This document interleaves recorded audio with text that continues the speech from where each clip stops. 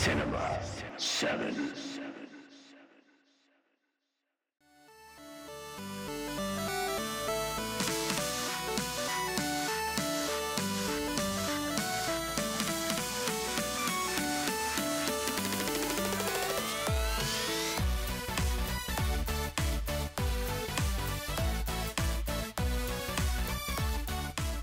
Welcome to Cinema 7. You may have just played what could be our biggest episode of the entire year, as we are about to discuss The Last Jedi, Star Wars Episode 8. Today we'll be breaking down the newest installment of the Star Wars saga. For this episode, I am joined by Chris Hawk. Hello. And Matt Nixon. Howdy. Matt Nixon is back. I'm back. Well, he wasn't really gone. That's true. I mean, the last episode was us talking about Return of the Jedi. I feel like this is kind of like a part two, so... Part deux. A part deux, Yeah. in a sense. Like I said, we'll be breaking this down. We are Cinema 7. You can follow us on all social media, Twitter, Facebook, Instagram. Stitcher. And wherever you're listening to us, make sure to hit the subscribe button. If it's on Apple Podcasts, if it's on Stitcher or Google Play, make sure to subscribe. Welcome to the main event. So, Star Wars The Last Jedi. We're here, Chris Hawk. Finally. We're here. We all have feelings. We all have some intense feelings. It feels like everyone has some feelings about this movie. Some Yeah. very hard, some very hard feeling. Very hard some- feelings on some are both sides of butthurt. the spectrum. Butthurt feelings. That's what it feels like. Hey. High majority of critics love The Last Jedi. I would say the fan base is super split on this movie, and that's crazy because usually when you think about Star Wars, it's the original trilogy and the prequel trilogy or everyone loves the original trilogy, and there's a really big majority of people who dislike the prequels. And we actually have an episode coming up where we talk about the prequels. We've recorded it before we saw Last Jedi in this episode, so that's going to come out, and that's going to be pretty interesting. So if you hear us mention stuff in there about theories and stuff, be warned, it is before this episode that we recorded it. So we're gonna get into it. The first question I'm gonna ask you guys, Chris Hawk, is there any expectations that you had? I say, we'll just go straight into this, right? No, Like spoilers? There's no non-spoil. I said we go straight into it. Straight into it? Everyone's gonna see this. Who's not gonna see this movie? What do you think, Matt? Get into it as far as like spoilers and stuff. Go Yeah. straight into it. Don't even need no gen thoughts. Just go straight into it. Everyone's gonna see this movie. You don't listen to this podcast unless you've seen The Last Jedi, and everyone's gonna see The Last Jedi, and then they listen to the podcast. I agree. I don't think we can talk about it unless we talk about spoilers.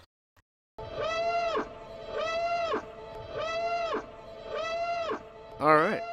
So I was going to mention the expectations we had and the general thoughts, but screw that. It's out the window. Where's my sheet of paper? I'm throwing it. We're going to talk We about... can still talk about expectations though, because that's an important part of this. It is assumed important part of this movie. We could just say that. Okay. Well, we'll keep it then. Let me pick up my papers and then Did you really throw them? no, I didn't throw anything. Cinematic. Yeah. That. Yeah, you Let me did. throw my You did. phone. Technology these days. Okay, that's my Technology. paper. So expectations. Matt, tell us about some of the expectations that you've had for this movie. I've had big expectations for this film. I waited a year and a half to see it with all the hype, all the podcasts I listened to. I went into it probably a little too enthusiastic, I think. I was hyped, so I was ready for it, but I wasn't pleasantly. I was surprised. It's a different film than I thought it would be, and I'm a little upset about it. That's all I gotta say right now. This is good. Chris Hawk, I'm what? butt hurt, as Chris Great. Hawk would say. My butt hurts. Oh man, I'm sorry about your butt. Get some preparation H. Yeah, there's going to be a lot of preparation H that the store is going to sell for this movie. Chris Hawk, talk about some of the expectations that you had. So after watching The Force Awakens, which I did pleasantly enjoy, but it's very hard to rewatch for me, and I know for others in our group too, it's just a hard movie to rewatch. Not because it's bad, it's just its rewatchability factor isn't high because it doesn't really answer anything. So why would I want to watch that movie again? It's everything introduced is fine and pleasant in that movie. The Force Awakens does a good job of introducing new characters. You know, Rey, Finn, Poe, Kylo. Boom. Perfect. So at the end of The Force Awakens, we're given these mysteries. We're given these questions, and we've waited 2 long years to get them answered. And my expectations for this movie, I honestly, honest to goodness, I didn't have any. I didn't watch any of the trailers. I made sure not to read into any theories too hard. I didn't make up my own theories. I went along with them when you guys were to make up your own theories to have fun. But no, I didn't have a dead set theory. I didn't have a dead set answer to a question about Snoke or Rey's parentage. So my expectations weren't that high. My expectations for the movie as a whole were pretty high, and I think they were met, and I think they were answered, and I think I enjoyed it enthusiastically, as you heard me in the theater. I did hear that. He was sitting a person from me, and I would have Joey Hill whisper in my ear about how excited Chris Hawk is. Yeah, I had, there was a lot of speculation and expectation, I think, going into this, and I think the fan base, I think it got to me. I think all the hype and everything got to me, and as a Star Wars fan, you know, some of it is rightfully so, I feel like, because you're so amped up for another Star Wars movie. Funny that you say Force Awakens isn't as rewatchable for you. For me, the first like 20 to 30 minutes of Force Awakens, when I rewatch it, I love it. Like it's just like seeing Rey and Finn and Poe and stuff for the first time, and then somewhere towards the middle, I kind of like it lose drags interest. a little bit. I don't know if it drags. Right? I think it just it's and this movie does it too. I would say is it just keeps going. It's like boom, boom, boom, boom, boom, boom. You know, one thing right after another. There's no breaks really, and so I think that's where it kind of loses me when I watch it at home. You know, where the other Star Wars, you know, they take time to do stuff. They kind of slow you down to tell you about some things. I don't know, and dialogue and all that. But I tried to hold my expectations at a medium, and it's somewhere as it got closer, they just shot up, and I was like, oh boy, here we go. You know, stuff. You know, I was so pumped and excited the closer and closer we got. It's like Nerd Christmas for me, man. Basically. Yeah, it's so close. I would say for me the watchability factor for Force Awakens is way more than I don't think I could sit and watch The Last Jedi over and over again. I don't know why. Like, how many times have you seen it though? Which one? Last Jedi. I've only seen it once, but I feel like I don't really want to see it again. I want to watch it to see if. Of course, I'm gonna go again. Okay. But thinking about like it being on video. I know video. I'm old school, man. I'm sorry. I thought get it on a VHS when it comes out. Mario was telling me you like this movie. What is going on with this podcast? Am I being swindled? I'm being bamboozled here. It's a handicap match now. Oh my god. I'm just playing Matt Gaunt. What do they call that in wrestling when the bad guy turns good? I can't remember. Heel turn. Heel turn. Heel turn, baby. Let's start off with the beginning of the movie. It kind of picks up right where The Force Awakens left off. It's showing you the Resistance evacuating the planet they were on. I don't know exactly. I don't know at the beginning of The Force Awakens. I don't know the name of the planet that they're on. I forget it too. You mean Luke planet? No, the Resistance base. Did you say Hoth? Oh, I don't remember what that was either. I thought you were talking about Octo, but you're talking about the base they were. Yeah, the Resistance base. Yeah, I can't remember. It was very unforgettable for me. How did you guys feel about the way it opened up? I mean, I thought it was pretty intense until it got to the Poe humor, in my opinion. Chris Hawk. You don't like 21st century Poe humor? That makes no sense. You just don't like that? It was like a Verizon commercial. Yeah.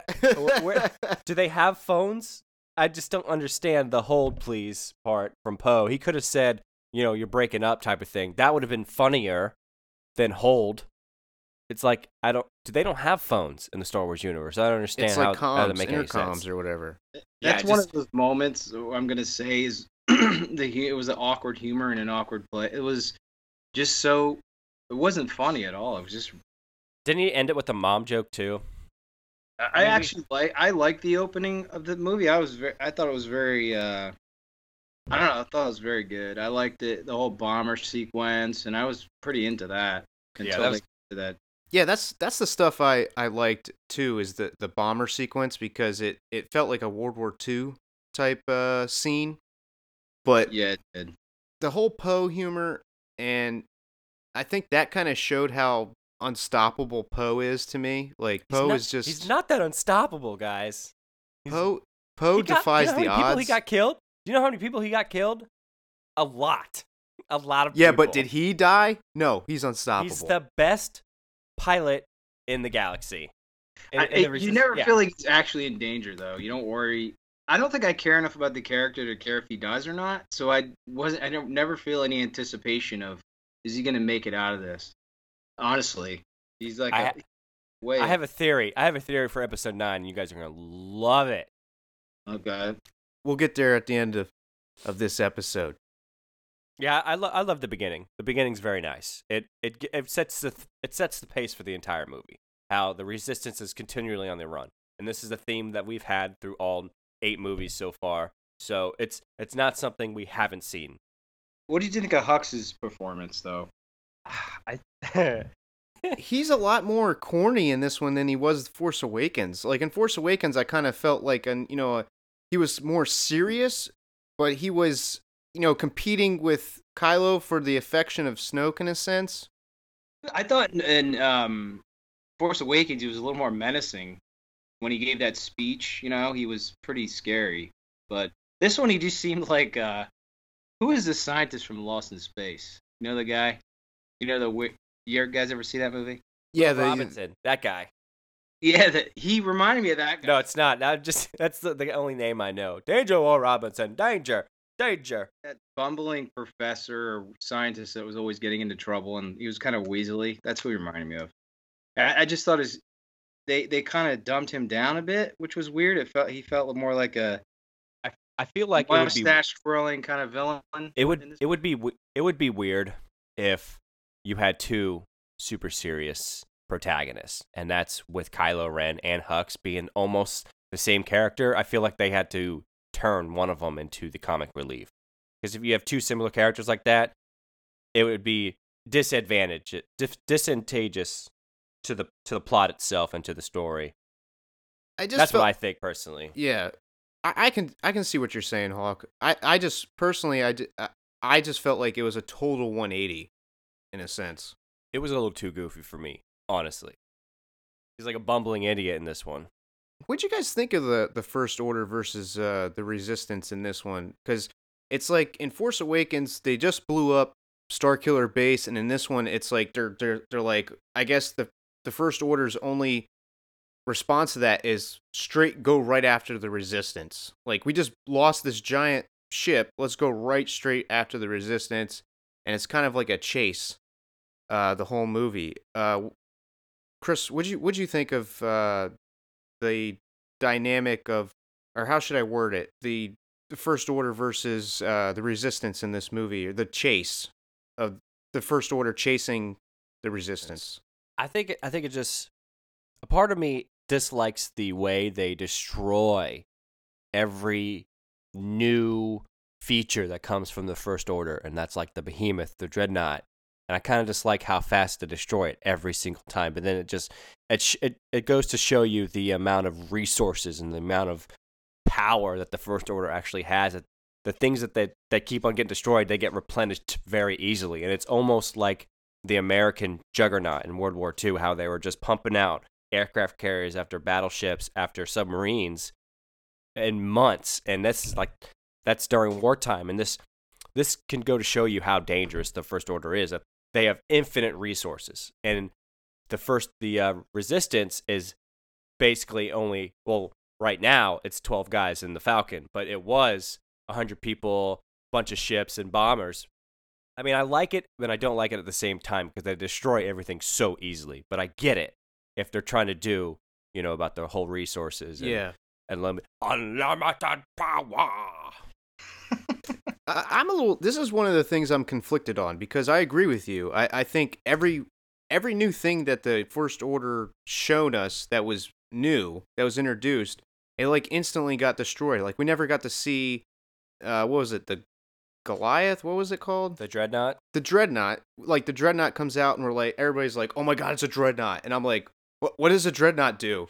And then it blows up. Yeah, it blows up, and then Snoke's ship is a giant stealth bomber. It looks like, or a stealth jet. That thing's like 10 meters long. Did you hear about that? No. It's what? It's ridiculously enormous. I don't even know how. Man, I don't know. I've read some stuff on it. It's like I don't even honestly know what 10 meters. I know it's big though. Because I ain't British. I ain't trying to be British. Get that standard deviation, whatever. I kind of felt like the First Order felt a little small in this film. It felt like it was Hux and Kylo Ren. That was it. Yeah, definitely towards the end, for sure. It didn't feel like the Empire was this enormous army that was taking over the entire galaxy. It just felt kind of small. And honestly, in my opinion, if the Resistance is so small, why even bother with them? Just do your shit, and then if they mess with you, then you can. Because eventually, it's like any Resistance type movie. It's if there's hope against an oppressive regime, you're gonna get more people. If you squash it, then people are gonna see that no one can stand up against them. It's like it's just like any other movie. That whole chase scene, it felt like the longest. I mean, didn't he had a bunch of starfighters? Why didn't he just launch those into hyperspace and get in front of them or something? I just don't get. There's a little too. There's too many holes in that initial plot. I felt like that was encapsulated the entire movie of getting them out of that danger. They're kind of like a Bond villain. Like they're like, yeah, we got you. Don't worry, they're gonna die anyway. They won't escape. My plan. And chase them and shoot. I mean, it's just like one of the themes of the movie, how your overconfidence can destroy you.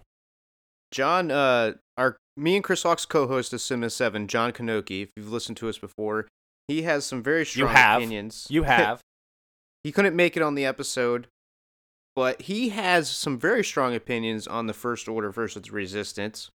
He thinks the First Order is a joke. He says they never win. They always lose. No one can argue they've won. They lost their leader, 2 large ships, the Supremacy. They lost Starkiller Base. What has the Resistance lost? They lost a Republic that barely supported them. He says the First Order is a joke. That is John Kanoki's feeling on the Resistance versus the First Order. I think what we're seeing, and I think this is going to be the theme for episode 9. Spoilers, for my theory is that it all comes down to balance, and not only in the Force balance, but also in the power struggle balance of the universe.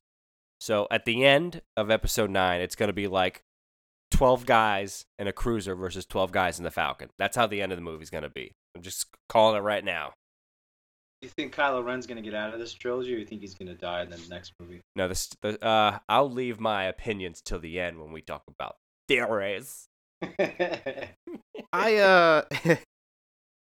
weird is I like the concept of this whole chasing thing, but when you think about it in depth, like Matt was saying, it's just, I don't know. It makes me conflicted. Let's talk about the other two major characters that are kind of off on another planet doing something. Let's talk about Rey and her quest to have Luke train her, I guess, and join the Resistance to help the battle against the First Order. I personally thought Mark Hamill was excellent in this movie. I think his acting wise, I think Mark Hamill delivered the best performance Of that Luke he could. Skywalker? Yes, that he could for Oh, this amazing. for Luke Skywalker in this movie. Ray, I don't know. I felt like there was a little. I felt Ray was a little lackluster in this movie. I felt like a lot of characters suffered because there was so much going on. Matt, how'd you feel about the returning of Luke Skywalker and Ray in this movie versus Force Awakens Ray? I have to say, I feel like Luke was a huge surprise to me as far as how he ended up as he did from, what was it, 20 years, 30 years from 30. Return of the Jedi, this hero of the Resistance or Rebellion or whatever. It kind of threw me a little bit. I felt like he lost all hope in himself and in the Force. And it really, the character itself, I think in my opinion, he wasn't represented well, or maybe it's just me thinking how he should have been. And I think they're trying to do different films, so maybe they just spawn it a different way. Because I would never think Luke would be like that. I think Ray was pretty on point. I think she's trying to find her place, like she said, and all this. I didn't really think her performance was that different. It felt a little rushed. I'd like to see a little more time on the island, personally, because I did think Mark Hamill was great in the movie. I mean, he was, like I said, he was different. So he's always wanted to have sort of that cranky Jedi.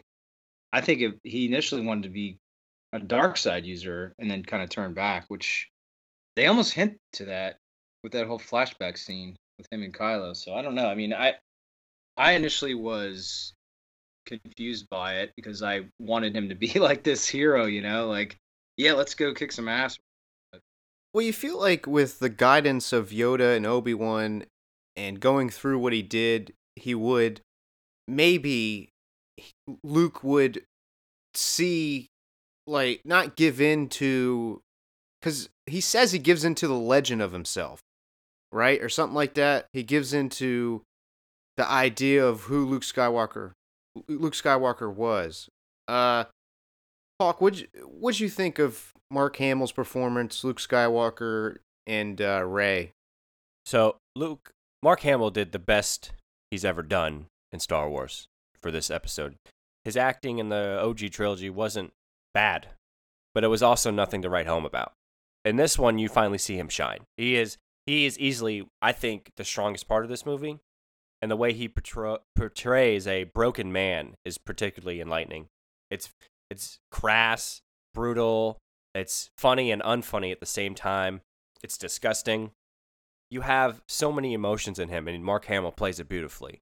I mean, he plays redeemed, he plays destroyed and downtrodden, he portrays betrayal, he portrays disgust, all very well. And the flashbacks, the ending, his sacrifice, every scene that Mark Hamill's in, you can see how much work he has put in the 30 years since the OG trilogies. So Mark Hamill's wonderful in this movie. If you think Mark Hamill's acting was bad in this movie, I'm sorry, but I believe you're wrong, because he was fantastic. And his character, Luke Skywalker himself, we talked about this on Return of the Jedi, how John was saying that he hoped that Luke was not, he hoped that Luke was a shitty teacher. And he was kind of right. John was right. And well, it wasn't that Luke was a bad teacher, it's that he gave in to the temptation, and that's what happened. He gave in to temptation again. Where Luke it doesn't end once you destroy part of the Empire and become a hero. That temptation from the dark side never ends. And that's what they never talk about in any other movie. We see it in this movie. The temptation was always there. That dark side call for Luke was always still there. And a lot of people wanted Luke to be this superhero. This hero that once he beat the dark side once, it would never try to tempt him ever again because he beat it once. But that's not how the dark side works. It's always tempting. It's like real temptation in real life. It's always there. You know what I'm saying? Yeah, I agree. I think that was one of the cooler parts of them on one of the cooler parts of the movie, I guess, for me, is them showing or having Luke explain that the dark side is always going to tempt you. That I thought that was really cool. Another thing that I thought was really neat, and this is probably my favorite scene in the whole movie, is when the Yoda Luke scene? is when Yoda comes to talk to Luke. But I want to ask you guys something, because that scene really conflicts me. Time out. I liked Rey. Rey was good. Continue. Okay, back on the Yoda scene. So Luke gets the candle, right? And he's gonna go burn down the tree. Yoda shows up. And then it's like Luke changes his mind? Or then he's like, wait, I gotta save the books? I don't know, that part really confused me. Well, usually when you're in a mood like that, you're not thinking clearly. And then you have thousands and tens of thousands of Jedi history nowhere else in the world. He wanted to burn it down, but then he thought differently. I mean, you can have these delusions of grandeur and then, wake up and be like, oh, I shouldn't do this. I mean, he was angry. Did you notice the books were on the Falcon at the end? Yeah. Yeah. I saw a lot of people didn't see that or notice that. Well, Yoda that says... confused me. Because I thought that they burned them and then they were on the Falcon. I don't know when. Rey must have stolen them, but remember Yoda says there's nothing in there that she does not already possess? A play on words from Yoda right there. She got them books. He wasn't talking. He was talking literally and metaphysically. Like nothing in there doesn't Rey already has, but she already has the books physically and also the contents inside them and what they're about. I guess that makes sense. Yeah, I mean, I guess I didn't even think about that. I just gotta say that Yoda scene, that was, I mean, I think that was one of the best scenes in the movie. It was. That was. I agree with that. I agree. That was pretty awesome. At times, because I know it was a puppet, Yeah, that was great too. I was like, all right, right on. But there were some times he looked a little weird, but I thought that was, for me, that was like my favorite. So Force Ghosts have been in every single movie except the first three and The Force Awakens, I think. There's no Force Ghost in Episode 4. Oh, there's no Force Ghost. There's Force Voice though. That would in Episode. Oh yeah. Remember, he's the tunnel run. Well, if we're being technical here, you don't see the Force Ghost there, okay, there, pal. And then the Qui-Gon's in Episode 2. Then Anakin, no. That is true. He does try to reach out to Anakin. I honestly feel like this is just my opinion on that scene, and this is separate from me thinking that, or being conflicted on seeing the character change his mind. I feel like it was a missed opportunity to have other Force Ghosts come into the picture to talk to Luke. I feel like you could have had. I felt like Qui-Gon could have came in and said a piece. I feel like Obi-Wan could have walked out of the doorway of the burning tree and said something, maybe to surprise Luke. And I thought the final piece of the chapter could have been Anakin or whoever they wanted to be Anakin, Hayden Christensen, Force Ghost to come in and say something, and then you could have had Yoda have the final word. I just felt like, to me, that was a missed opportunity to... Was it a missed opportunity, or do you think that's a nostalgia overload?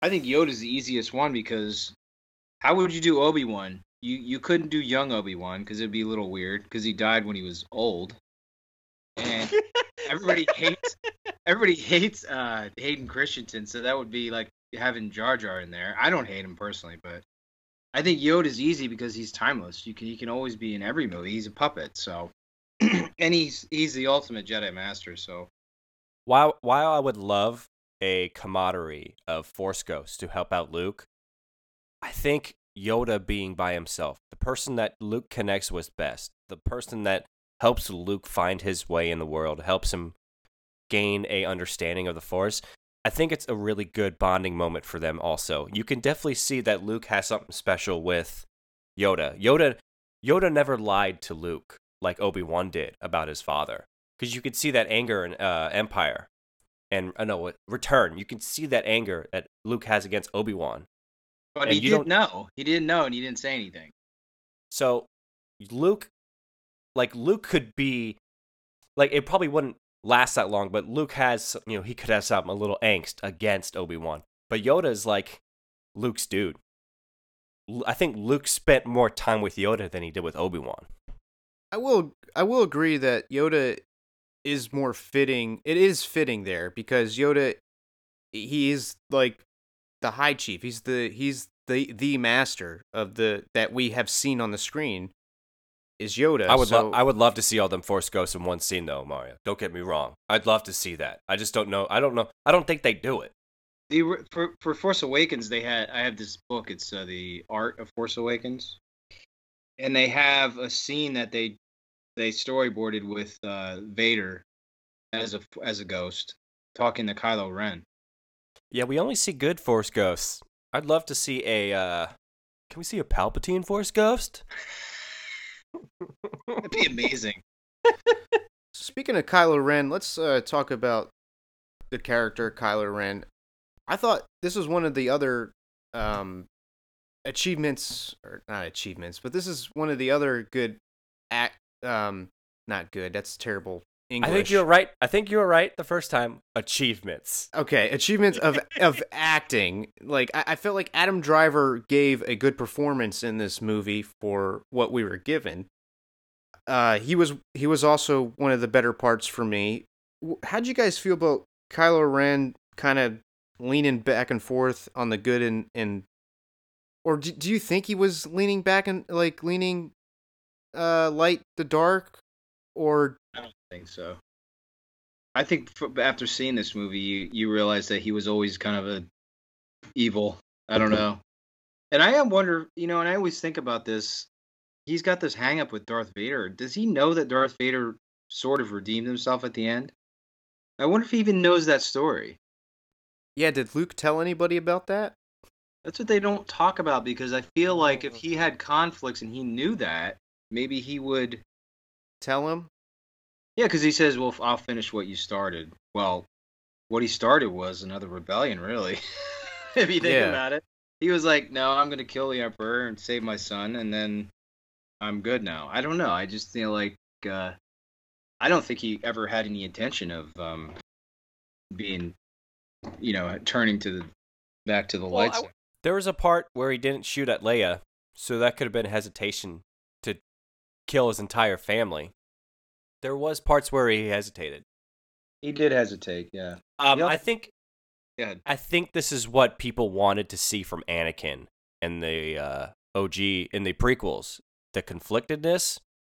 Because I'm getting some real Anakin vibes from Kylo until, the hesitation. Well, not the hesitation parts, but just the general everything involved. It's a very well done performance from Adam Driver. He's very believable. He's a total beefcake. He's very believable in all of his scenes. He is so menacing sometimes. You forget how tall this guy is. The guy's like 6'5", and he dwarfs everyone. I almost thought when the other TIE fighters shot at Leia in the ship or whatever, that that's where he was going to turn. That's where he was going to turn on Snoke. And I personally would have liked the scene in the throne room scene to see him turn but help Rey escape, like or something like that, because I feel like Rey and Kylo on the same team would have been better, in my opinion, for a showdown against Snoke in Episode 9. And I don't know. That would have been interesting, that's for sure. How did you guys, Hawk? Obviously, I know your opinion on the throne room scene, but do you want to let's get into it? Let's get into the throne room scene. You want to get into the throne room scene now? Fire and Ice. We haven't talked about Leia yet. I want to hear this throne room scene. You mean Superman, Supergirl Leia? Mary Poppins? Mary Poppins. Oh man, did you guys like Leia using the Force there to? I thought it was pretty cool. I mean, you've never really seen her use any Force abilities other than, I would argue, she felt certain things when Han Solo died, or her powers are emphatic. They're feelings. They're emotions. They're not physical. Trained in the Force, but who knows? I don't know. I thought that scene was really corny, but it was at the same time I was like, well, that's pretty cool to see her. I was waiting for the last film for her to do something, and this one she just kind of Mary Poppins. I agree though. Like, it was kind of weird. It was really weird to see, but it had a cool factor to it to see her use the Force in such a way we'd never seen before. I mean, she was in space. I was convinced they killed her. You know, like it would have this been is her death scene. Yeah, that would have been a really good send off for her. Would have been, yeah, perfect. I was pleased. I didn't I did see a little bit of the trailer, and it's the part where it looks like she's praying on the ship, and then we were all like, "Oh, she's gonna die." I was like, "Nah, man, it's a fake out." You know, it's like, and she dies, and I'm like, "Well, okay, I didn't expect Leia to die." I mean, I was more upset about Admiral Akbar. Okay, Off-screen death. Off-screen death. Ryan Johnson hates the OG trilogy. Okay, he just wants to get rid of all of them. He would just get rid of all of them, kill everyone. The Mary Poppins scene, it's still iffy for me. I'd have to see it again because I don't know if it's the execution, the absurdness of it, the way Leia's never exuded any other type of power like this, except for like emotional strings across the universe powers through the Force. You know, her powers are emotion. That's like, it's empathy. She knows when stuff is happening through her bonds with her friends, lovers, brothers. You know, that was her power. We've never seen her do this. She's the daughter of the Chosen One, okay? She can survive space. Okay? Survive it. That's the other thing in this movie. We've seen some really high level Force stuff, which you've never seen before. Yeah. Which I'm still like processing. Yeah, exactly. That's another thing I'm conflicted about. Like, it's cool, but at the same time, it's like I don't know if you should take it that extreme. Like, it's kind of extreme to me. They do crazier stuff in the novels. So look, okay, I've seen the Clone Wars, the cartoon series, where Mace Windu, does the Force to the ground and all the droids fly backwards and stuff. I mean, that's some crazy Force stuff, but it's just weird movie-wise, I feel like, personally. Movie-wise, we haven't seen it live action like that before. So it's kind of hard to process. This movie felt more like fantasy, like mystical, opposed to science fiction, It was more... Oh, I agree. I agree. I would argue that Star Wars is mostly fantasy instead of sci-fi. I'm saying it's more like Lord of the Rings type magic, I understand that. Projecting yourself through time and space, and we need some giant eagles in Star Wars. Or space-timing people. I mean, it's kind of like that took me a while to get. I'm like, what is happening here? It almost felt like Fantastic Beasts and Where to Find Him to me, or like why? Harry Potter. Tell me why. It was definitely a Harry Potter type movie. I gotta admit that. More of that fantasy vibe. Yeah, definitely. Because there's times when they can't really. At the end when he stabs him with the lightsaber, he goes through him, but then Yoda hits him on the head with a cane. Yeah. Kylo feels water from the island, and I'm like, what is the real deal here? What can and can't you do with the FaceTime Force? I need to know this because these are all questions I have. Yeah, I'm so confused. I don't know. It's like the movie Ghost. Did you ever see the movie Ghost when the ghosts push? Are you talking about Ghostbusters when Bill Murray gets a BJ from a ghost? Is that what we're talking about? No. Not at all. I'm talking about the movie Ghost with Patrick Swayze. Same thing. That same thing that happens in Ghostbusters happens in Ghost. They both fall in love with a ghost. You guys brought it up earlier about us thinking that this was when Leia was going to die. There was a lot of weird teasing and marketing for this movie about that. Like the trailer would market, that was like her end, or the trailer would market that Rey was going to turn. and then we get into this movie, and the whole movie is just a giant tease fest, I feel like. Did you guys get that same vibe, that there was a lot of teasing and misdirection going on? Oh, I- definitely. I feel like this movie was pretty straightforward. I don't know. Based on the trailers, man, they wanted you to believe certain things, and it turns out, I think I think there was a lot of misdirection. I think they have to do that with trailers, though, especially with a Star Wars film, because you don't really want to know what's going on. You kind of want to just get that basic. It's all. I don't know. I would agree with Mario though, as far as the tease or the misdirection. So, Chris Hawk, Fire and Ice. Fire and Ice, Throne Room.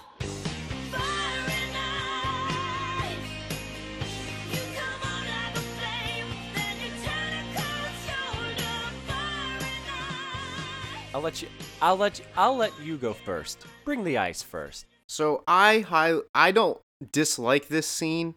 This scene visually, and I guess for this movie as a one shot, is exciting. The lightsaber duel, I will approve of. But the one thing that I absolutely hate and dislike and will fight to the end against Chris Hawk is that killing Snoke with zero explanation of the character, where he comes from, how or who he is, how he became leader of the First Order, I think is a total waste of a character. Total waste. Tell me, Mario, right now. Well, before the prequels, Emperor Palpatine, where'd he come from? He dies. No one knows his past. Without the prequels, you wouldn't know who Palpatine was. Tell me now. Tell me now. Yeah, Tell but me in the now. first movie, you know that there's an emperor. In the first movie, he Okay. explains that there's an emperor. The emperor dissolves of the Senate, fully Okay. dissolves of the Senate, so it's fully an empire. In the second So you movie, can gather the you same get things to from see the Force- big face of Force the emperor. You're Awakens. like, Oh, okay, he's an that's the extreme- emperor. He's an extreme leader. The term He owns emperor, the term emperor is very simplified, okay? Snoke is built as a character, not as a simplified leader of an It's the same organization. thing. He's okay? the leader of whatever is in that movie. Palpatine, leader of the Empire. Snoke, leader of the First Order. They're basically the same character. You get basically zero background info. You only see Palpatine very little the first two movies. As much as you see Snoke in Return of the Jedi, you see as much in Last Jedi. So we know Snoke is the leader of the First Order. But with the prequels, we learn about Palpatine, and we learn that Every there's movie Sith has to and stand. Jedi. Every So- movie has to stand by itself. When Return of the Jedi first came out, no one complained about the amount of background info for Palpatine. And when he died, Because he he's the still had emperor. Like I Okay, said, the word Snoke itself is extreme simplified. emperor. Snoke is extreme leader. It's the same thing. Yeah, but you build this mystery around the character, and you allude to that there's more J.J. behind Abrams, him. You know what? I'm gonna tell you, J.J. Abrams messed up. All right, he messed up with the Force Awakens. You think The so? mystery. I've been saying it for so long. The mystery box. I've been saying it for so long. The mystery box. It's a tease. It ruins movies. You're so focused on Rey's parentage. You're so focused on Snoke's background that you take away from the important parts of the movie. Those don't matter. Okay. They never mattered. But we I get think you have a bigger buildup with the Emperor. The reason you don't need it now is because, or we have these questions, is because we have this Snoke that is like the Emperor. So you're like, who the hell is this guy? And they built him up so much, and then they just kill him off because Rian Johnson just doesn't want to deal with it. Or it's a big stepping stone for Kylo Ren. Well, then, I don't know. It's Nope, a dumb. it's just- I think it's dumb. They should have built. I think maybe he should have made it through the next movie.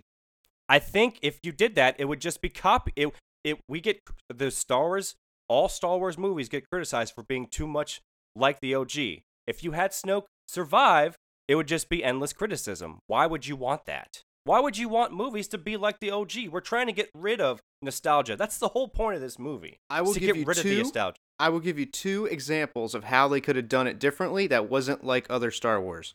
One, show a flashback of how he was, whatever he came from, how he rose the power in a quick snippet, and then explained how he knows who Darth Vader is, because obviously he knows who Darth Vader is.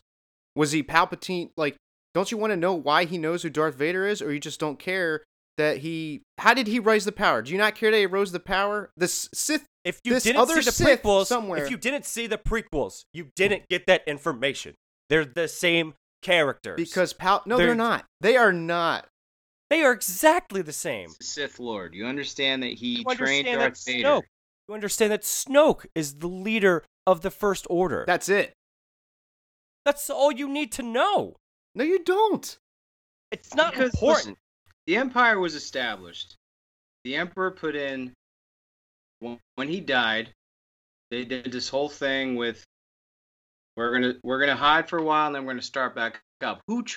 Why Snoke? Why did he get chosen to be the supreme leader? Who is this person? You kind of have to know. It's like when Hitler dies, who's Hitler number 2? Like, you need to know, was he Hitler's best friend?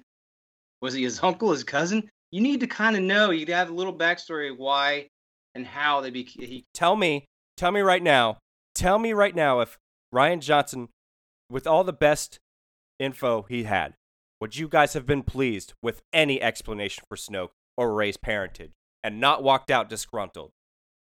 I'm not disgruntled. I'm not just disgruntled. saying, would you have accepted any explanation? I don't think I would.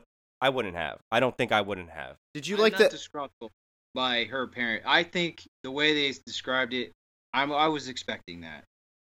With him, it was like you had no build up whatsoever, and suddenly they chop him in half and like, oh well, he's gone now.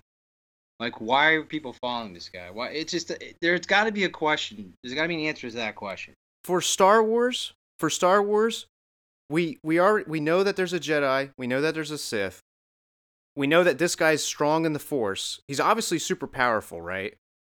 How do you rally up what's left of the Empire and just become the First Order when we know that there's only so far we only know that there's 2 Sith, right? After Jedi, there's Vader and Darth. Rule of 2. There's 2. The rule of 2, right? So, like, wouldn't you want the explanation to know that this guy, how he became to be? Or are you just like, there's probably some old burnt up dude out there who rose the power and had Force powers? Well, I think what the problem is. I think what Chris Hawk was saying was J.J. Abrams built this guy up to be so mysterious. And then when Ryan Johnson took over, he didn't want to really tell that story. So he had to kind of... It wasn't the story that was important. That's the part I'm trying to get through. They set up all these questions of who's Rey and who's Snoke and who's this guy and who's that guy. And we get an answer for Rey, but we get no idea who Snoke is. If they never even would have set it up that way, I don't think I would have cared so much. In a universe where everything is connected, where we've been trained to expect greater meanings and profound truth, this is indeed a punch in the gut. Not everything has to be connected, though. The mightiest can fall. We know this. And at some point, they should. To get away from I don't need to know who Boba Fett is or anything. I agree with that. I don't need to know like who Sly Snoodles is. I don't give a shit. But this character was built up to be like this person you need to know, and then it's like that dumb show Lost. Okay, J.J. Every time I watch that damn show, there's more questions than answers. So I stopped watching it. I hate that show. But anyway, that's another podcast. But I truly believe that Ryan Johnson told a story that mattered. It's not about Snoke. It's not about Rey's parentage. It is easily about what you do with the Force, who can use the Force, who it belongs to, and it's about failure and it's about hope. And Snoke doesn't need to be anything important other than he is another father figure that Kylo Ren had to slay. Then the First Order doesn't matter. The First Order's... They don't matter. If Snoke doesn't matter, the First Order doesn't matter. That's not true. Kylo Ren is leading the First Order, so that matters now. So, how can you tell me the First Order doesn't matter just because... Yeah, but we know Kylo Ren's backstory. What if we never got to know why Kylo Ren turned on Luke? We find out why. Yeah, what if we didn't? That's not the story that was told. Mad? So why are you talking in things that didn't happen when it did happen? I'm talking about Snoke now. I'm giving you explanations. I'm saying, that's would you... You gave me explanations. You asked me questions. If Kylo didn't have a backstory, yes, I would be mad. Okay. But Snoke's not a main character. Kylo Ren is. Kylo Ren has a good backstory, therefore it's good. Snoke doesn't matter. He only matters in the sense He's a stepping stone for Kylo Ren. He is another father figure that was slain, that needed to be slain, so Kylo could take power. Kylo didn't like to be under anybody. He didn't like anyone having power over him, and now he's ahead of an entire organization, and that's the best turn that needed to happen for Star Wars, because we don't see that. We've never seen it. We've always seen 2. This guy is 1 now, holding down the fort by himself. We've always seen the rule of 2 in all the movies. He's by himself, and this is something we haven't seen in Star Wars. Visually, like I said, it was cool for a twist in the movie. But for the overarching trilogy that this is going to be, this plot twist sucks. It's not a plot twist. It's Kylo's arc. It's not Snoke's arc. It's Kylo's arc. Snoke doesn't matter. We can debate this all day. All day. We're gonna move on. Don't tell me like story-wise it doesn't work, because the story. It doesn't work. It does work. The arc is about Kylo Ren. It's Kylo's arc. It's a story about failure and hope. So is the story Kylo's story, or is it these group of characters that are in this movie? Star Wars has never been about the story. It's always been about the characters. Snoke is just part of the story. Kylo Ren is the character of Star Wars. Well, they should have just made him like a... I don't know. They should have made him like a janitor then or something if it didn't matter. Hey, Kylo, you should you use that Force stuff and kill people. I'm just saying that people saying this movie is bad because they didn't get an answer to Snoke is ridiculous. It's dumb. I wish... I would never say that because the movie's just bad all around, but... I mean, there's more than one reason why this movie's not good. I wanted to know who Snoke was because I just needed to know because he was such an...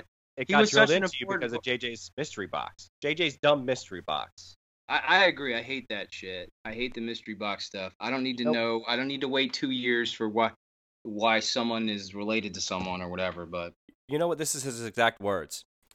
The design is, as long as it matters, it doesn't matter. He doesn't think it matters what's inside as long as he makes you think it's important.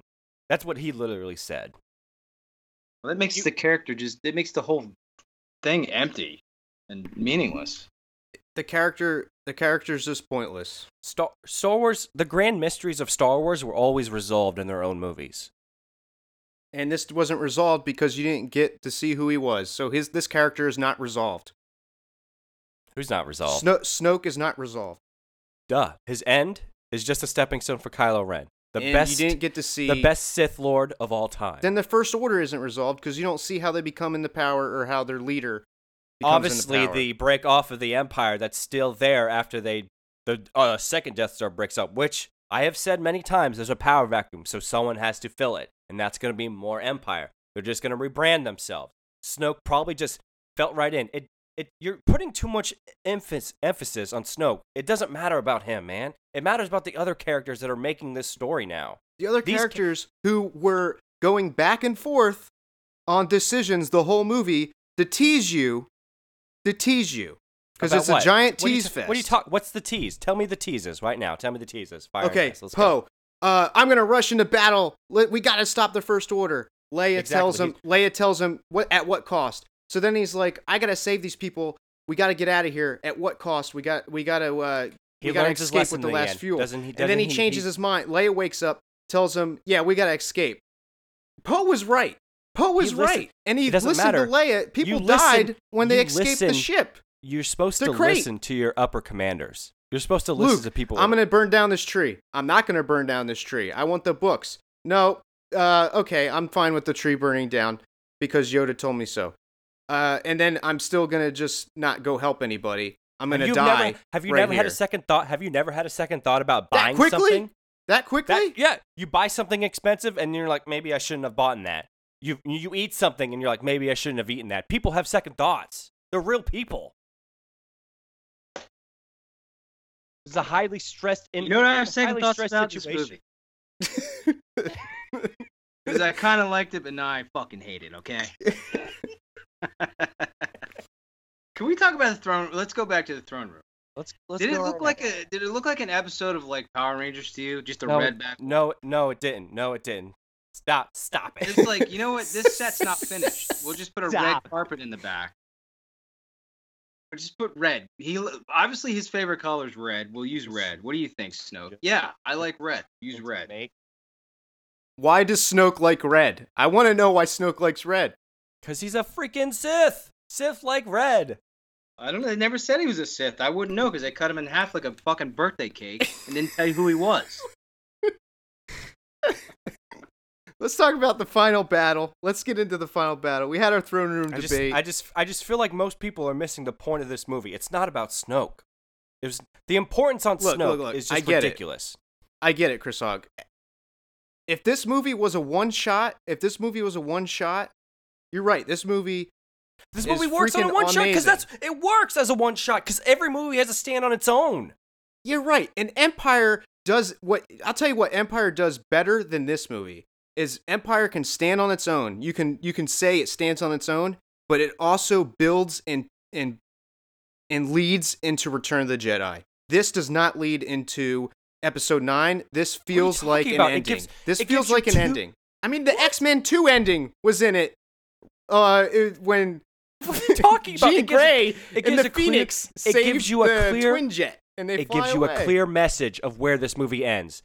The Rebel On hope. Alliance, the Hopeful. Resistance is now the Rebels. They are all on one thing. They're on the Falcon. And it's Kylo back Ren- to square one, the original trilogy. Boom, Empire, Rebels. There you go. There's your nostalgia-filled callbacks all over again. It's the same crap all over again. Everybody's talking about how different this movie is. Look where it ended up. Empire, Rebels. It's the same thing again. What else are you gonna fucking do? And A better movie. Continuity. I want to see some continuity in Star Wars films. I want to have the same. You know, you can't make it a separate film because everybody's anticipating that it should feel like a Star Wars film. It should have the same story beats. That we accept. It didn't have anything like that. Who is saying this? Are you the gatekeeper of Star Wars? So every fan in the world loves Star Wars. It doesn't mean they own Star Wars. Doesn't mean you know. Doesn't mean you are intimate. It doesn't mean you own it. Doesn't mean you know what a Star Wars story is. You think you know. The director is ultimately the person that tells the Star Wars story. But I'm the consumer, and I pay to see the movies. So Star Wars to you is lightsaber fights and just, rocks floating. No, Star Wars is a story of hope. And that's what this movie was about. speaking of hope, this movie says the word hope at least 50 times. So does Rogue One. Next. I know. And I feel like with Disney, they're overusing the word hope. What else do you want? I think Let's you're just talk about- I think you guys are just nitpicking now. So I mentioned I'm not nitpicking. I'm coming from it as a guy who's seen Star Wars since I was 5 years old. And I understand that this movie's different now. I feel like I went on this ride. They left me on the side of the road, and I don't know what the fuck happened. But they left me behind, dude. They left me behind because this movie's made for younger fans now, which I accept. I get that. Which is all flash. This is the most quick story character-driven- beats. Everybody I wouldn't say that. I said This is the most character-driven Star Wars out there. Every character gets their own beat. I'm not the only one saying this, so I'm just. I know you're not. It just didn't. And let me tell you, I wanted to love this film. I was so anticipating this film for 2 years. I went in there thinking this is going to be the greatest Star Wars movie ever. Why? Because it gives you the answers. Because it has to give you the answers. That's not a Star Wars movie. For me personally, I wanted to feel like an epic Star Wars film. It felt like a mess. Like it was, it was a bunch of music videos stuck together. That's all. I'm gonna watch it again, and I may have a different opinion about it, but my initial reaction is I don't like it. I want to like it. There's a lot of stuff in there I do like. Now I did that with the prequels too. I loved Phantom Menace, and then I went back and said I hate Phantom Menace, and now I have a new appreciation for them. But the good thing is there's going to be so many Star Wars movies coming out in the next so many years that there can be one that's a stinker because it won't matter because there's another one coming after it. So one that's a stinker won't matter as much. When Empire Strikes Back came out, it was equally divisive to critics and fans as Last Jedi is right now. So I guess we just got to give it time. I think so. There's the Empire comparison again. Everyone wants to talking say it's about the different, but we keep comparing it. I'm talking about the critics and the fans' perception of it. That's what I was comparing it to. Yeah. People didn't like Empire when it first came out. Until Return of the Jedi came out, Empire was panned. It was like 50-50, like Last Jedi is now. When Return of the Jedi comes out, everyone's like, oh, Empire's the best. Episode 9 has to redeem this movie for me, and it starts with Snoke. It doesn't have to redeem and anything. Stuff like that. It's like you're acting like Star Wars owes you something. I'm not acting like that at all. I just have an opinion on this movie. You just said it had to redeem this movie. Like this movie destroyed something. I think this movie made The Force Awakens better. I think I think you're right, because this shows that Force Awakens is a little bit better than this movie. I disagree 100%, 120%, 150%. Before we got into this really aggressive tangent here, I mentioned Crate and the final battle. Let's talk about Crate and the final battle real quick. How'd you guys feel about when they got to Crate and they got in those old speeders or salt speeders? I don't know what they are. And then they were charging towards the First Order. I wanted to see a little more like shooting and stuff. I wanted to see some action there, but it was kind of a one-sided battle. They were just trying to hold off the First Order so they could escape, right? Yeah. I think there were some kind of like mining cars or something. I assume they would just dredge the surface for those crystals, I guess, underneath the salt. Did they have weapons on them? They had guns on the sides. Yeah, I think they did, yeah. I feel like I wanted Finn to die, honestly. Me too. I thought it would have been the best beat in the entire movie if he died. From starting off not wanting to give your life to something to ending up wanting to give your life for something. That's pretty powerful. To like betraying the First Order, joining the Resistance, not really thinking he wants to be part of the Resistance, and then ending up, buying time for the Resistance by giving his life. That would have been fantastic. Did you think he was gonna die? I totally thought he was gonna die. I was fully prepared for him to die, and I was about to tear up. I really was about to tear up. Yeah, I honestly thought they were gonna kill him off because the actor has been doing a lot of movies lately. So I thought maybe they were gonna kill off. Blowing up in real life. Yeah, I thought they were gonna kill him off because he's been in so many things, that he couldn't do episode 9 or something because of his schedule. And honestly, I was going to be a little mad if they were going to kill him, because I believed it for a second, and I don't know, I don't want Finn to die because I feel like there's so much potential in the character of Finn. I just didn't see the potential in this movie. I liked him better in Force Awakens, I think, personally. Yeah, I think he played a more pivotal role in that movie of found Rey and all that stuff. It kind of connected those two characters. Speaking of Snoke being a janitor, I didn't know that Finn was a janitor on every First Order ship in the entire armory or whatever. They're probably all made the same. Come on, Chris. Oh my god, so funny. We all just all butthurt now. Let's just all take a moment. No, for real. Have you ever been down to development and every house looks the same? That's basically what they do. They just plop houses and they rotate them 180 degrees, and that's the new house. And then they turn it all the way, they flip it upside down, do some stuff. But every house is the same almost, but no one notices it because they're painted differently. But you know what I'm saying. I wonder if it's like McDonald's, where they're like 1 week they train them on the fries, then they train them on the hamburgers, they just know everything. He's like, well, I guess you're just a janitor now. You're a tech specialist. You're a tech specialist. So in case one of our guys is sick one day, you can fill in for him. Oh man, JT45 is hurt, guys. Hey you, FN2187 or whatever. We need you to go on this mission with Kylo. It's like, dang it. Cleaning the toilet. What? Now, Chris Rock, before you say anything, I hate to interrupt you, but I think we should tell everybody about our partnership with Audible.com. And the perfect guy to do that is our main man, John Kanoki. Hey out there, it's John Kanoki. Just wanted to remind everybody that today's podcast is brought to you by Audible.com.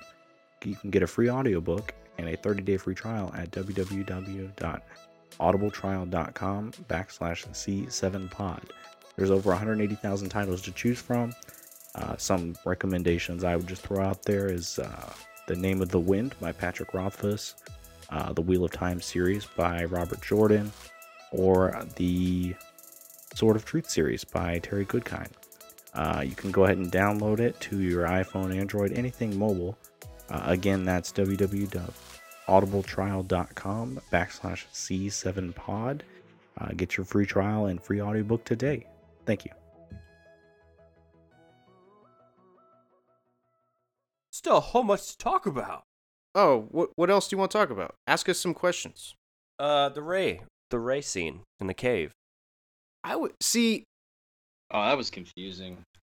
Yeah, I was really hoping that would be another like vision type thing, like another, where she would have visions like the Force Tree on Dagobah type deal. Or like Luke in the cave on. Yeah, exactly. I thought maybe that's when they should have revealed whose Rey's parents were, so we could have been like, oh wow, she's kind of doubting herself now based on who her parents were, or maybe something like that, instead of Kylo just like, your parents were drunks. They sold you. I don't know. Because they died in a ditch. How'd Kylo know? Of Jakku. I don't know. She probably sealed off that part of her brain. You know how when dramatic things happen to you in your life and you can wall them off in your brain? And he probably saw what it was when he first interrogated her in the first The Force Awakens. I kind of feel like that when she saw herself many times, it was sort of like kind of telling you that she was. I don't know how to explain this, but if she would have saw something else, if she was sort of seeing herself like. I really haven't thought this through, so this fall. I think I understand what you're saying. I mean, like, she didn't see anything, so there was really nothing there to find out. Because she kind of already knew, like, her parents. She knew that her parents were nobody. She just wanted something. She wanted to be important, and the way to be important is to do something. You can be a nobody and still do something important. I mean, Luke Skywalker was a farm boy. Anakin Skywalker was a slave. I mean, that's the theme of the Star Wars trilogies series. You come from nothing, you can do great things. And that was the whole theme of this movie, honestly. Because you saw the kid at the end with they were basically slaves or whatever, and he obviously had some Force powers. And I mean, you just had two of the biggest Force users die in the movie, and that leaves a Force vacuum. I mean, it's the balance needs to go back to the way it was. You have Rey and Kylo now, but Snoke and Luke were both immensely powerful, and they're dead. So it's got to be dispersed back into the universe. You think we'll see Luke again? You think he'll come back in the next one as a Force ghost? Most def. He's got to. Because they said he's given notes to. He's sat down with everybody and he wrote down notes apparently and all this stuff. Like he's discussed them with. Do you want to do our theories now? Do you want to do theories before grades, or do you want to do grades and then episode 9 expectations? Matt, do you have any questions? Not really. I think we've gone over a lot of stuff. I mean, we obviously haven't discussed everything, but I think we had. Oh, what'd you guys think of Rose? Yeah. Personally, I didn't mind Rose, but I'm kind of our friend John, or as I said, our co-host, me and Chris Hawk's other co-host John. He's not a big fan of Rose, and he thinks that the Rey and Poe situation is going to be really forced in the next movie. I kind of agree, but Rose to me wasn't that big of a deal. I think I would have liked more of like a love triangle type thing with Finn, because I don't know, Finn tried to do so much for Rey, and now he's just going to go off with Rose. Actually, this can probably lead into our episode 9 theories. Honestly, now Chris Hawk, you'll understand this. I think Finn in episode 9 is gonna be like Gohan, adult Gohan. What? He's just gonna have he's gonna settle down with Rose, and he's just not gonna do anything. He's the new Gohan. Oh man. I kind of feel like they didn't know what to do with Finn in this movie, so they kind of gave him this character to run around with. It wouldn't have made a difference to me if they weren't even in it. I don't think it would have changed the film at all. But I do like her character. I think she's interesting. I wish they would have done something different with her.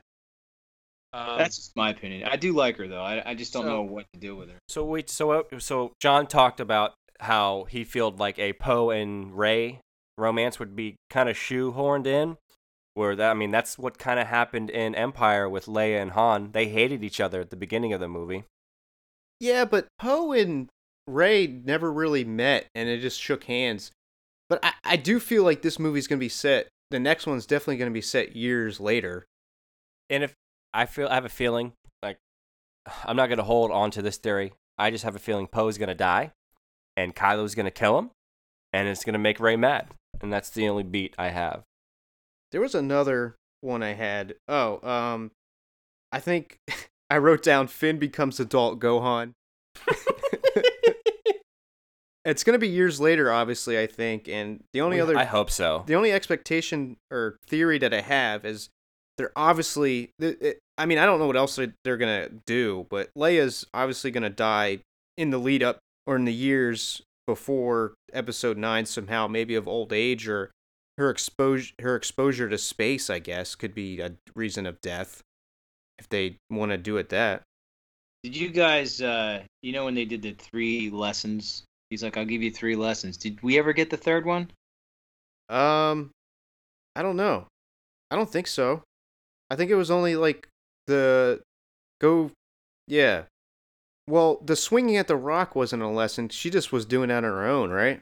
Well, I know the first one he was like, sit on this rock, reach out, that kind of thing. Second one was wasn't the second one teaching her about the Force?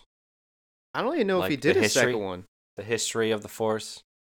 I don't even know if he did a second one, because after that, remember, he saw the darkness in her, and he was like, I saw this before. I don't know if I'm going to train you anymore. I don't remember. I have to see it again. Well, he had that little sit down. He talked about Sidious and stuff. Maybe that was it. I did like that. I did really like that he mentioned that. That was pretty cool. Because he's never called him by that before. He's always called him the Emperor. Or Supreme Leader. He mentions, the Jedi at their peak let the Dark Lord take over. I think maybe they'll go to that third lesson in the next film. That's the only. I think I'm just so new to me. I don't have too many predictions right now. I hope it's not as silly. Yeah. I don't mind humor in the movies, but there's so many parts in that movie I was like, what? when she's like, you gonna put a shirt on? I'm like, come on. It's like you're talking to your dad about cancer and you're like, your nose is running. It's like, you don't do that. You know what I mean? Like, it's just like, it's so weird. I don't know. They had to show him with a shirt off. He's a beefcake. Beefcake. Beefcake. Kylo Beefcake Ren.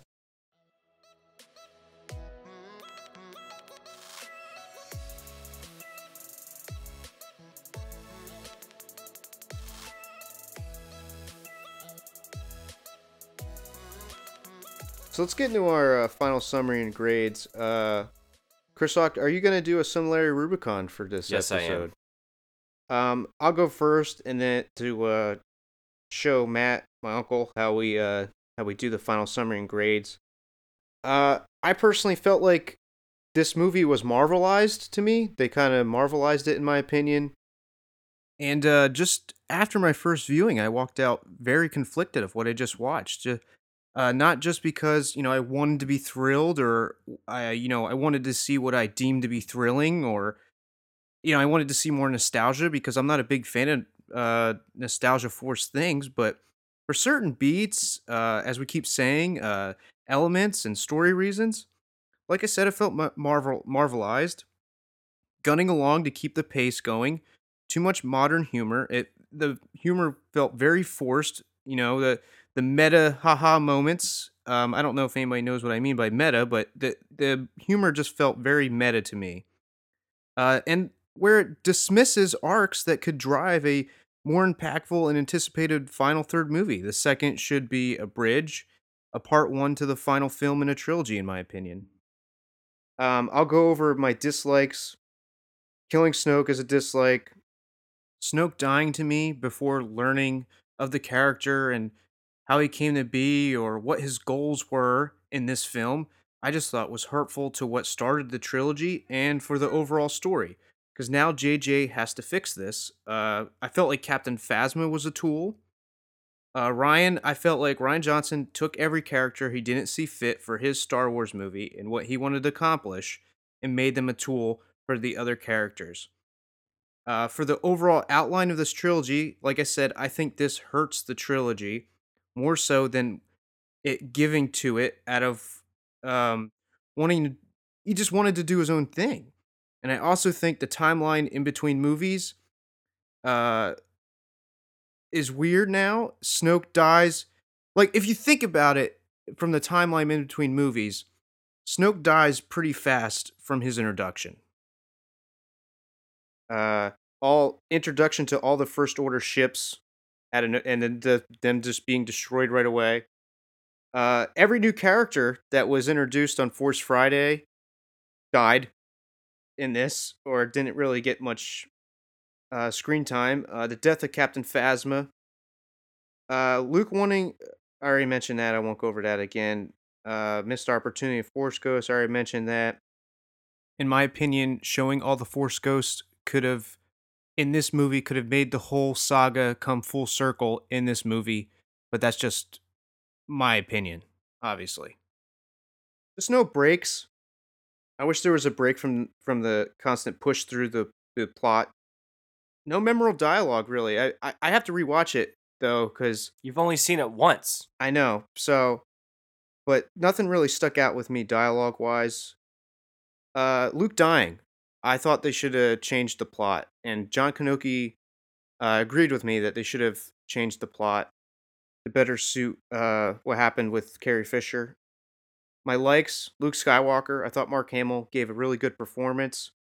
It setting itself away from the original movies. I thought that was one of the positives, that it was a little different, even though I didn't like the execution of it. The bomber attack I thought was really neat. Reminded me of something out of World War II. The new force abilities is a positive. Porgs. Porgs is a positive. I love the Porgs.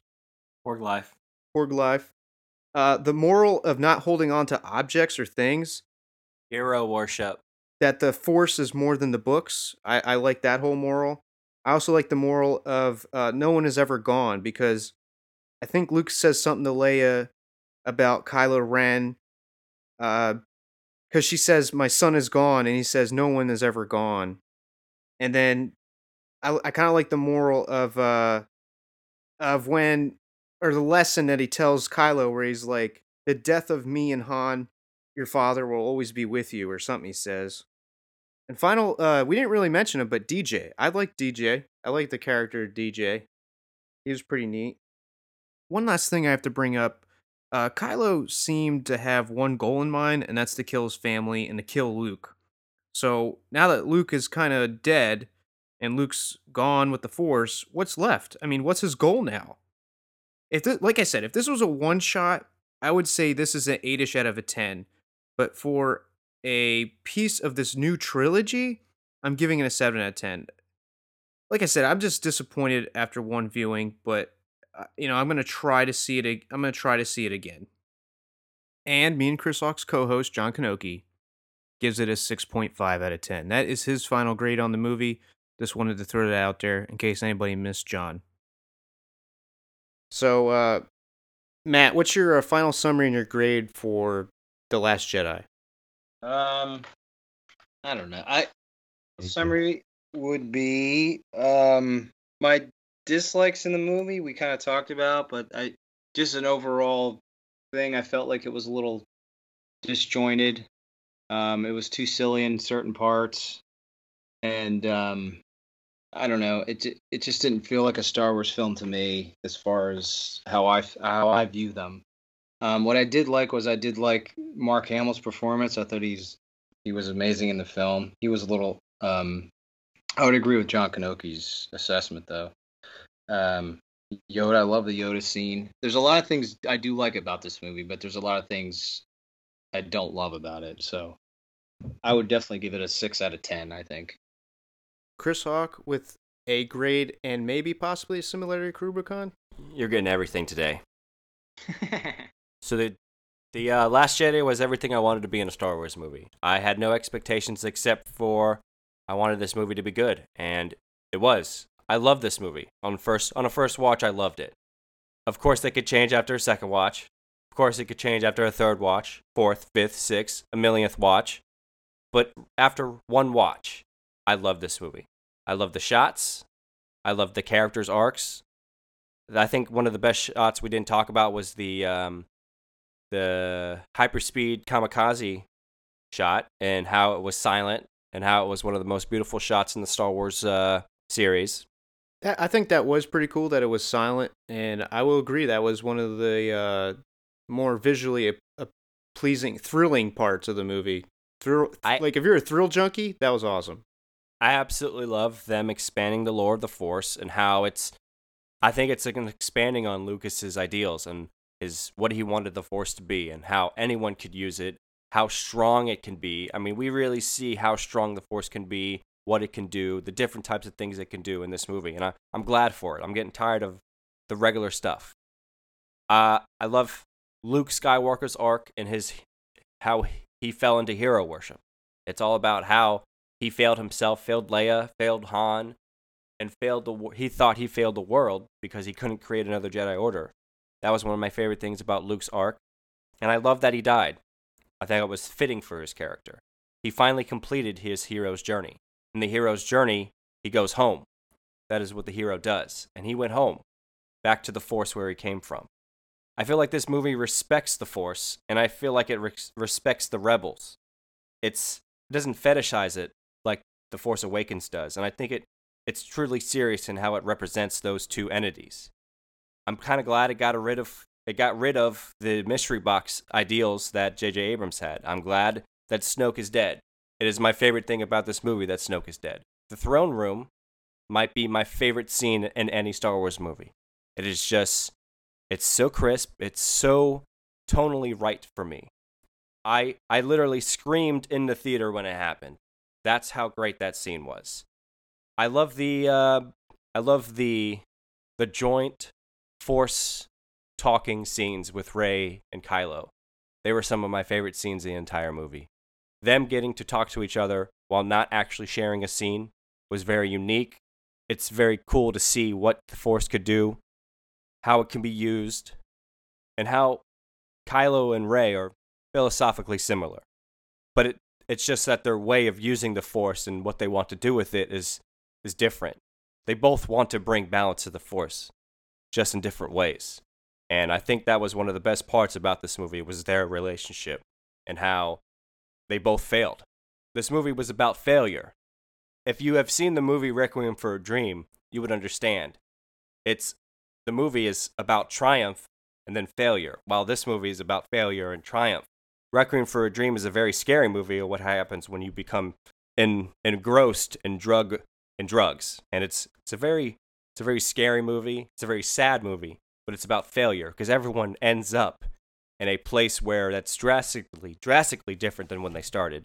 I would argue that this movie draws a lot of influence from Return of the Jedi and Empire, but I think it does its own thing. We finally get to see an apprentice kill a master without being edged to do it from their son. You know, we don't get to see Darth Tyrannus kill Palpatine. We don't get to see Vader kill Palpatine when he's younger. This is what I wanted to see. And I think for the whole theme of this movie, that the Force belongs to everyone. It just doesn't belong to one race. I mean, one group of people. It doesn't just belong to the Skywalkers. It belongs to everyone that's been oppressed in this world, in this universe. It belongs to slaves. It belongs to people that have been downtrodden their entire lives. It belongs to you. It belongs to me. It belongs to everyone. And Ratatouille does a good job of showing that anyone can cook. It doesn't matter if you're not good at it. It doesn't matter if, it's just anyone could cook no matter what. Then that was it was pretty funny. Ratatouille. It was just Ratatouille. Who would have thought Ratatouille?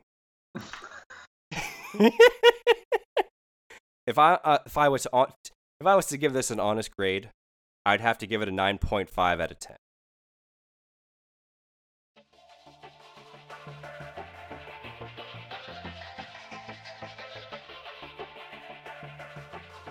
So there you have it. There's our grades for Star Wars Episode 8, The Last Jedi. Matt Nixon gave it a 6 out of 10. I gave it a 7 out of 10. And John Kanuki, right in between, me and Chris Hawk's co-host on Cinema 7, gave it a 6.5 out of 10. Chris Hawk grading it, which is very rare, a 9.5 out of 10. And he compared it to Ratatouille, Return of the Jedi. What was the other one? Requiem for a Dream. Requiem for a Dream. So there you have it. That's our take on Star Wars Return of the Jedi. The Last Jedi, my bad. You can follow us on Instagram at cinema7_podcast. You can follow us on Facebook at cinema7. If you type in cinema and the number 7, I feel like we're one of the first things that pop up generally. Because the way we spell 7 is the number 7, EVEN. So look us up on Facebook, Instagram, Twitter, social medias. If you want to talk to us, let us know how you feel about Star Wars The Last Jedi. Because like we said, the critics generally love it. Or I'd say a majority of the critics love it. Because I see some critics that don't like it, but it's like a very high population of critics that do like it. And like we said in the beginning, the fan base is so split. So let us know your opinions on social media. Contact us on there and let us know what you think. Be sure to subscribe, like I said earlier, to Apple Podcasts, Google Play, Stitcher. Follow us on SoundCloud if you like to listen podcasts or things on there. We're also on Cast Crunch or Castify as it's called now, Last.fm. And I think we put our episodes on Patreon too. Patreon has been under fire recently. They returned it. But I think back to how it was. Yeah, they changed their policies back because of the backlash, and rightfully so. Because now people like us, the creators, get more of your support. And we also lowered our tier prices on there, so that so it would better complement you, the supporter. So definitely support us on patreon.com. That's cinema7, cinema the number 7 EVEN. I want to thank my uncle again, Matt Nixon, for joining us. Thanks for having me. I had fun. Yeah, absolutely, Matt. I love you guys. Gotta have you Uncle on. Matt. You're the one that taped knives to Chris Hog's goat ears, I believe. Or you drew the goat. You drew the goat. That's right. We need a visual of that.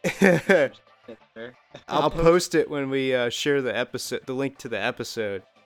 I think John has a picture of that. You still have that? That's funny. You can see some of Matt's sketches, like I said before, and on he's an artist, very very good artist. You can see some of his sketches on Instagram at Gorilla with a Tie. You can see a bunch of his art on there. Some of the pieces he's done. I'm sure he'll, do anything for you for a commission price and all that jazz because he's amazing. He's awesome. So definitely look him up. Gorilla with a Tie. That's all one word or all together. And Cinema 7 has a sponsor. That is correct. It is Audible. Audible.com. And what you do is, by supporting the partnership of Cinema 7 and Audible, is you go to audibletrial.com/C7pod. audibletrial.com/C7pod. And you get a month free of Audible, so you can listen to audiobooks, audio dramas, and there's a lot of cool audio dramas out there. Like I listen to We're Alive. It's like a zombie survival thing, and like a radio esque style dramatization. There's the Star Wars one. I really love that one. It gives you some backstory on Leia and the rebellion, and you get to hear Bail Organa hide a Imperial soldier in their game preserve, and stuff like that. And then there's Alien Out of the Shadows. I think that's based on a book though, but they dramatized it, which is pretty neat. And Chris Hawk, you're a big reader. Is there any books that you could recommend on Audible? I just listened to 11/22/63, that time travel thriller by Stephen King. It's very, very long, so be ready for a very long story. But I think it's one of Stephen King's best. It actually has a very heartwarming love story in the middle of it, so it's pretty good. So definitely go to audibletrial.com/C7pod for your free month, and you also get, which I forgot to mention, is you get one free audiobook of your choice, I believe, and that's pretty cool. Take advantage of that. And after the month, you can just cancel your subscription if you wanted to. You didn't hear that from me. But thanks again, Matt Nixon. We are Thank you for having me. We are Cinema 7. That was our heated discussion and very aggressive and very salty, like the planet of Crate, of Star Wars Episode 8, The Last Jedi.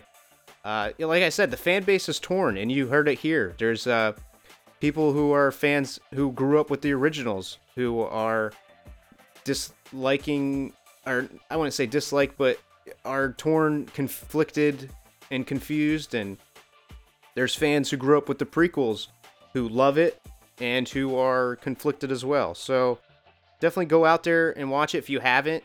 I don't know why you haven't. It's a Star Wars movie. You should go see it to develop your own opinion. But definitely let us know on social media, like I said, your opinion on Star Wars, and we can talk on there and debate, and maybe we can get as salty as Crate on there too. Chris Hawk, take it away with the classic send-off. So as always, from all of us at Cinema 7, we want to thank you for listening with us. We want to thank you for watching with us, and we want to thank you for exploring with us. See you around, kid.